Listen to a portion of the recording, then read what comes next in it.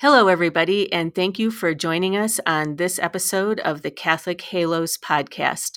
I'm Veronica Ambuel, editor of the Colorado Catholic Herald newspaper, and I'm joined today by Deacon Patrick Jones, who's the founder of Catholic Halos and an award-winning author of Catholic fiction. And our special guest today is Sheila Whalen, who is the superintendent of schools for the Diocese of Colorado Springs. So before we get into our topic, Deacon Patrick, would you lead us in an opening prayer? Glad to. Ave Maria, gratia plena, Dominus tecum, benedicta tu in mulieribus, et benedictus fructus ventris tui, Iesus. Sancta Maria, Mater Dei, ora pro nobis peccatoribus, nunc et in hora mortis nostrae. Amen. So we are going to be discussing today the trend that seems to be growing year by year towards classical education, both in elementary schools and in high schools. And I know here in our diocese, in the Diocese of Colorado Springs, there are several schools that are kind of transitioning towards a more classical curriculum. And we're going to have Sheila talk about that. But before we do that, Deacon Patrick, could you kind of give us a working definition? Just what do we mean when we say classical education? Well, as I joked with my kids before coming in here to do this, it's the study of music from the 60s, 70s, and now 80s, because that's a classical decade. That seems to be the main cultural definition of classical anything is, wow, you're really reaching way back if you reach back into the 1900 whatever. The answer to that definition is no. Classical education is Thomistic in its approach, meaning derivative from Thomas Aquinas in his thinking, and pursues the good, the true, and the beautiful. And it's based on the premise that God is love and God is truth, and you can't have one without the other. And so God gives us, when you read the different doctors of the church, it's very clear. St. Gregory of Nyssa, I'm paraphrasing here, but he says that reason is the highest faculty of the soul. And St. Catherine of Siena describes the intellect in much the same way as essential for ascending to a higher understanding of God, God's revelation, and the fullness of living our humanity. So a classical education looks back through the history of human thought, starting a common starting point is Greek thought, getting into Plato's cave and moving forward from there. I'm sure Sheila can give us a more academic understanding of that. What we've done as a homeschool family, because our children looked at the Greek and said, well, why are we studying that? And I've got a good answer for that for a lot of folks, but we tended to focus more on the doctors of the church because their thinking brings in Greek thought and Roman thinking, but it builds upon it. And the reason to study Greek and Roman thought is because we get to see, okay, how far can fallen humanity advance without Christ? Not very far. We kind of have a superhero culture and thought, and you don't get very far except in fiction that way. And so you need Saint Augustine, Saint Thomas, opening up the human thought to the theology of wait, God is the very definition of what is reasonable. And so if we're going to think reasonably with reason, then we need to define that. We need to allow God to define that, not us to define that. Otherwise, we'll sell ourselves far short and not be open to, wait, we need God's grace in order to achieve what God created us to be. So all of that's a fairly esoteric definition. And I'll toss it to either of you to dive in and share your own experiences. This is Sheila, and looking at it from the Catholic educator perspective, we're really going back to what Catholic education was before we became more secular, before Catholic schools adopted so many of the public school tenets of education. This is the foundation of education really comes from the Catholic history. You know, the doctors of the church who were teaching in the monasteries, and not everybody had the opportunity to have that education, but those who did had a very classical. They were learning about the Greek and the Romans. The questions we have today are the questions we had 500 years ago. They haven't changed, but we stopped going back and looking at a historical perspective on those questions. So I feel like we acted as though these were new concepts. Instead, the things we struggle with as man have been the same struggles we've had all through the history of mankind. And it comes back to the role of God in our life. And when you talk about what is true and what is beautiful, you have to understand that God has defined those for us. We don't have to act as though these are new concepts. It's been answered. But if you don't look at the past, you don't know that those questions have already been asked, and there's plenty of answers to look at. Well, now, wait a second. The whole premise of society today is that if it's new, it's better. That's the progressive mantra. You don't need to look beyond 5 minutes ago to find the right answers, right? Correct. Which is part of our crisis, right? Because then it's whoever comes up with an answer you like. Oh, that sounds great. The idea of reason and logic and thought has been thrown out for, who is this person we're going to elevate up to the role of mentor, or I can't think of a term, but who's the Guru. person we're going to follow today? Guru is the one I use. Correct. That's the one. And so they don't have to have anything other than, really a fancy use of language to convince people, to sway people. But isn't that what the serpent did in Genesis? Right. Well, and fancy use of language. Did God really say? I was in Oklahoma for 14 years, and it's only 3% of the population is Catholic.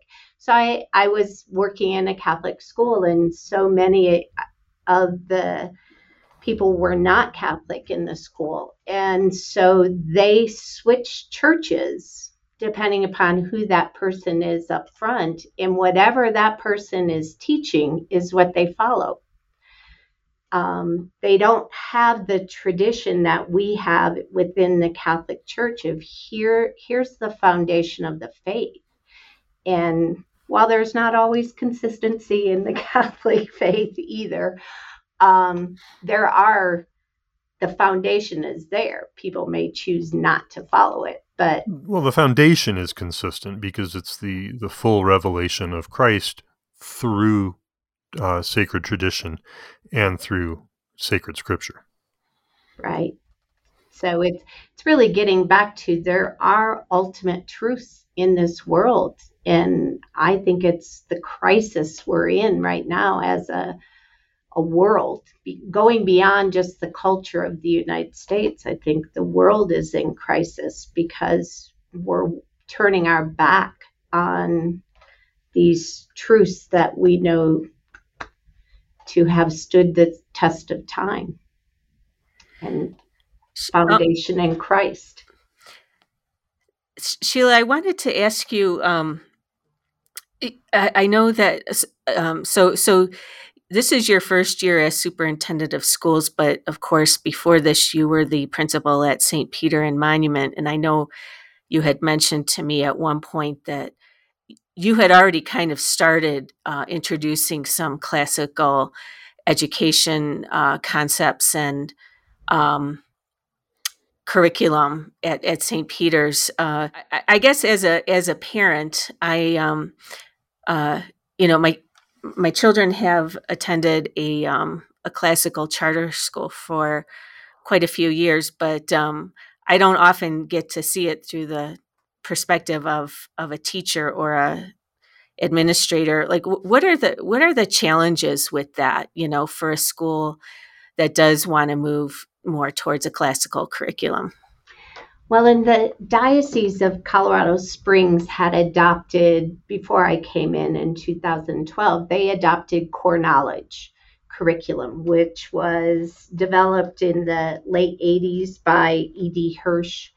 And it really is a very classical leaning curriculum, going back to teaching a world history view beginning in first grade, which is very unusual curriculum-wise, working on presenting fairy tales, folk tales, more classical literature. The issue with the core knowledge is that it's really a Protestant-leaning curriculum. If you've read any of their textbooks, they don't present the Catholic worldview in a positive light. So if what we wanted was which skews an awful lot of history. Correct. Because they only came about 1517. So right. we have the same challenge in the homeschool arena as well. Right. So this was purposefully going and can't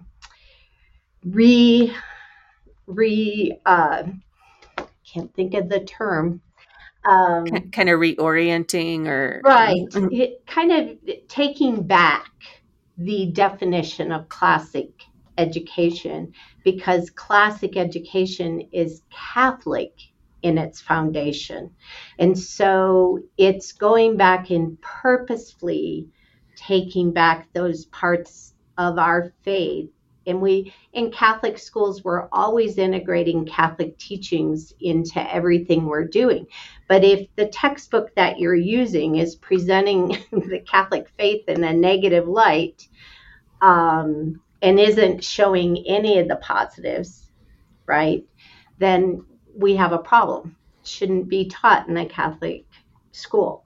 So it was really looking at it and taking control of what we were calling a classical education. If you can't, in a charter school, they can be classical, but if they can't include the parts that are God within that classical, is it truly a full classical education?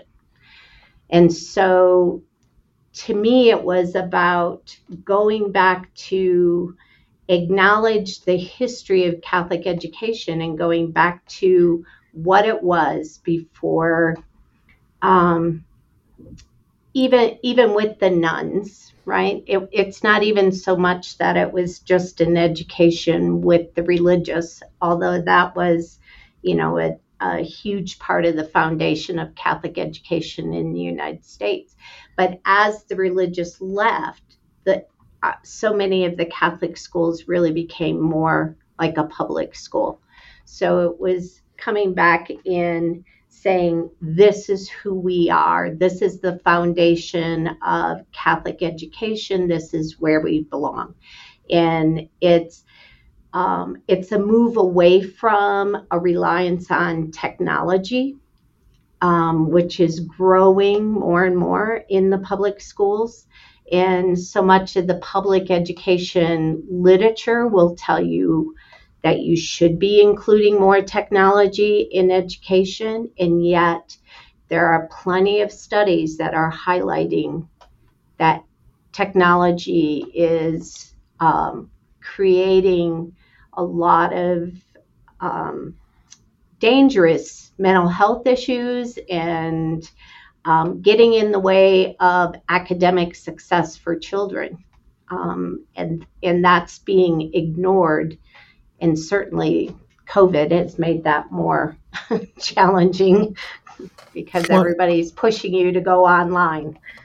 And I'll jump in here with a couple of thoughts. The first one is in relation to, you'd mentioned studying history, and the roots of Catholic classical education.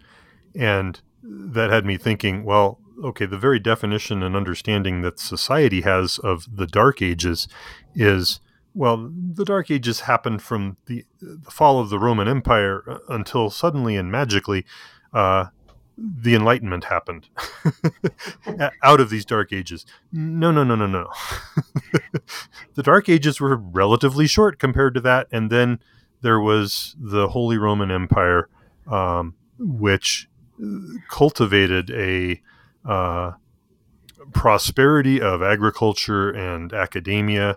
And really the roots of what we're talking about come from there, where the writings from the early church were gathered, collected, protected, studied, and that's where Catholic thought really begins to flourish and blossom. And I know my wife and I were public school educated growing up in the 70s, and the things we discovered were wrong about the history that we had learned.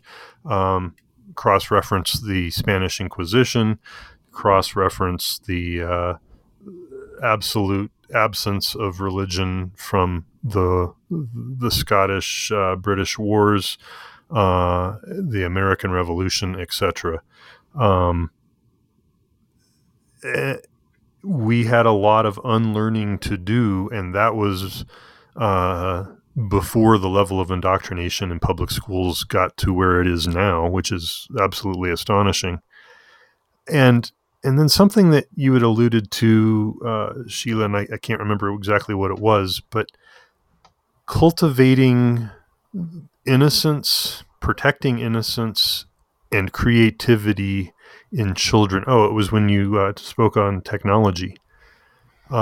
Technology tramples on creativity, and it tramples on innocence. And those are two essential components for, one, the development of the human person toward holiness, and two, for education. Learning how do we think the way that God's revealed to us and shown us. And God gives us these tools as weapons against the attacks that are happening today. We have Christianity itself is being called racist because artists in the past drew Adam and Eve as white because it was white artists drawing them. Other artists have drawn them as other ethnicities. And we know intellectually that they weren't white. So the foundations of many of the attacks happening today are very easily refuted with a classical education and basic logic and reason. Yes, and I think, I was reflecting on what is different when you walk into a classroom where there's classical education. And, at those younger grades, we are becoming so dependent on visually presenting all a story or a video, and all of these things can have a role. But what happens with literature when you're not reading out loud, something as simple as reading a story out loud to the children, where they are called to imagine in their own head, create your own picture of what you're seeing. If you show a video of that exact same story, they don't ever create their own picture, because a picture is being shown to them. Whoever has interpreted that has drawn the picture for the children. And so we're taking away their creativity, their imagination, by constantly filling it with visual representations of whatever we're doing. I think in science it has a role. If you're teaching about history and you can show, archaeological sites, if you can show them what it actually looks like, it has a role. But we're moving everything to visual format, and I think it takes away the opportunity for the students to create those pictures in their mind. So, they talk about, you want to present poetry and literature that has beautiful language in it. It grows their vocabulary. It also grows their imagination. They have to, and you talk about it. But as soon as you start putting up pictures, and as soon it's entertainment, then instead of, asking them to stretch their mind to create their picture. And our children, unfortunately, are spending more time on devices where everything, it's a game format. We have to entertain them with, activity and pictures and music and flashing and game format. Everything has to be a game, or they're not going to be engaged.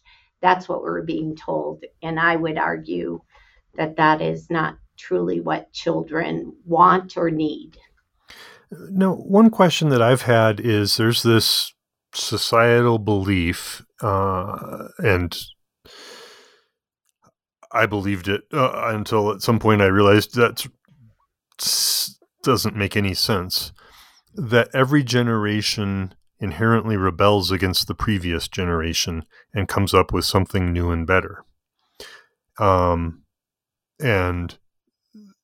part of the reason behind my joke of the classic rock from the 60s, 70s, 80s is that's what our culture has created, so that we expect rebellion of children against their parents. And if you just apply basic thought, who would want to happen from a mystical perspective, have discontinuity between generations? It sure sounds like a spiritual attack by Satan to undermine humanity running towards Christ. In your experience, Sheila, what do you see across the generations when there's classical education? Does that diminish teenage rebellion? Does that diminish toddler rebellion? Kind of the same thing, just on a different scale. Right. Yes. They say 16-year-olds are 2-year-olds with keys. So I don't have enough experience to say where does it go when they hit teenage years. I remember reading a social scientist who said it's only in America where we expect teenagers to rebel against parents, that is not a norm in most other societies. Now, I've never researched it to find out if that's true. But I do think, and it's a huge struggle I would say, as parents are trying to set limits for their children, and it wouldn't matter if this is a classical school or not, but for those parents who try to restrict, say, technology, they won't give their children a cell phone until they're a freshman in high school. But when you have a class where everybody else is getting it in fifth grade, it creates a real tension between the child and the parent. And it can cause real difficulties within the home. And that's a parenting norm that you can, even in a classical education environment, not everybody agrees on those type of parenting rules, right? Well, and how do you establish that across the school? Well, at the school I was at, you couldn't bring your phone to school. You couldn't have device it free at the school, but then you have the peer pressure at home, and that still is that wedge. And we try to educate the parents on the dangers of giving them the technology, just the vulnerabilities that are out there. And of course, every parent thinks they have absolute control over their child's use of technology. And I can give you many stories to demonstrate why that's a falsehood.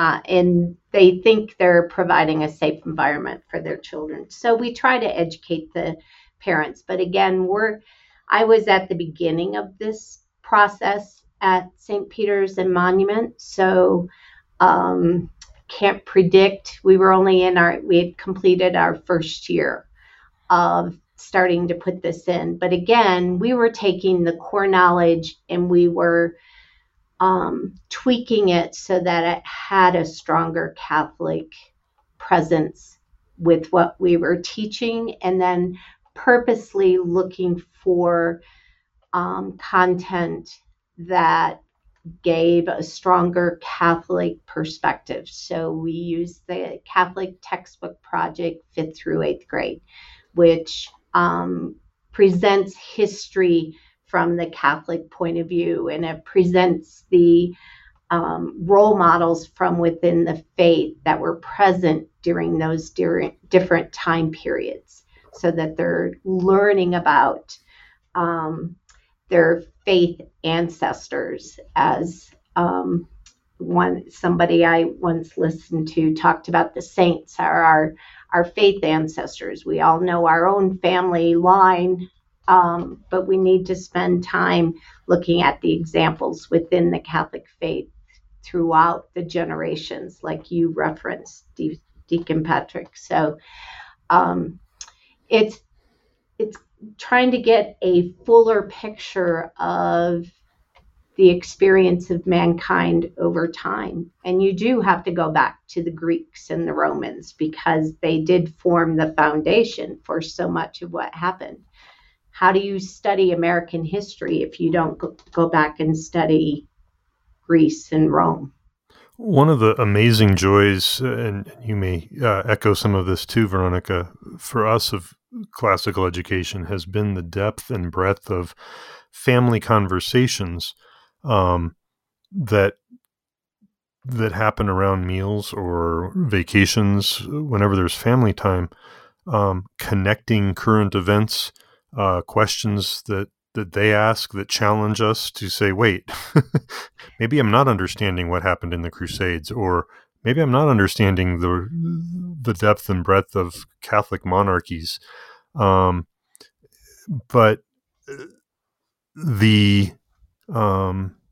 that then translates into, wait, I can see the quality of thought that my child or children have, and I can trust them with more authority. And our experience has been, as that increases and they start taking more ownership of their own choices, they can't rebel against themselves. That doesn't work. It just hurts. And so our own experience and the experience of other homeschoolers that we're in connection with is that the rebellion doesn't happen because there's the solid foundation of thought and the ability to engage with equals with us as parents, both directions, and with between them and other homeschoolers, other well-educated people, and they see the fruit of that, and they see the fruit of their own imagination, and when they experience the absence of it in others, they're bewildered and puzzled by, I don't know how to interact with them. That's going to be one of the big challenges. I don't know how we address that, but as Veronica may get to, we're getting short on time. But Veronica, did you want to mention anything along those lines of your experience? Well, yeah, I guess when, as you and Sheila were speaking, one thing that occurred to me, one of the facets of classical education, at least that I've seen playing out in the children in the school that my children attended, is that there's more of a emphasis on like hands-on activities and primary sources, and so one of the things one of the aspects of the curriculum that has stayed pretty constant is that the kids all do an immigration project where they essentially research their family history, and because, I mean, as we know, 99.9% of us, our ancestors did not come from this continent, right? They came from other places. And so I thought it was a great exercise. So long story short, my husband's family has a much more established genealogy and historical information. And so the kids always presented on his family. But just the fact that they learned that their great-great-grandfather got on a ship from Holland in 1847, and that his wife and 2 children died of cholera on the ship on the way over. I just love how classical education all of a sudden brings, as you were speaking about history, really brings history to life and helps kids see much more where they fit, kind of in the historical time frame. And so I do think that definitely the emphasis on hands-on activities, as you were talking about, Sheila, and not so much relying on technology, I think that's been tremendously helpful. And also, again, the idea of going back to primary sources, not just relying on kind of distilled versions of historical events and things like that. I personally think, especially as a mother to 5 boys, that it has helped to keep them more engaged in their education than maybe they would be otherwise. That does not saying that they always wanted to be at school, but certainly the ability to dress up as a Roman gladiator, once a year or something, that I think it definitely made them, captured their attention much more than maybe otherwise. And so, I've certainly appreciated that aspect of it. But yeah, there's just so much more we could say. I feel like we could do a whole other show on this, but unfortunately we are out of time. So Sheila, thanks so much for being with us today. It's been a great discussion. So we'll go ahead and Deacon Patrick, could you lead us in our closing prayer? I will. I wanted to just end with one quick thought. Sometimes we've been asked what would be a book list to recommend along the lines of a great book list. The simplest answer to that I know is there's quite a few you can search for, but The Doctors of the Church, pick one and read it. Just read it straight through. Doesn't matter if you're not following it. You will eventually catch up and understand it as you keep going. persist, and it's amazing what you'll discover. And with that, we will let us pray. Ave Maria, gratia plena, Dominus tecum, benedicta tu in mulieribus, et benedictus fructus ventris tui, Iesus. Sancta Maria Mater Dei, ora pro nobis peccatoribus, nunc et in hora mortis nostrae. Amen. Well, thanks everyone for joining us for this episode of the Catholic Halos podcast. We'll talk to you next time.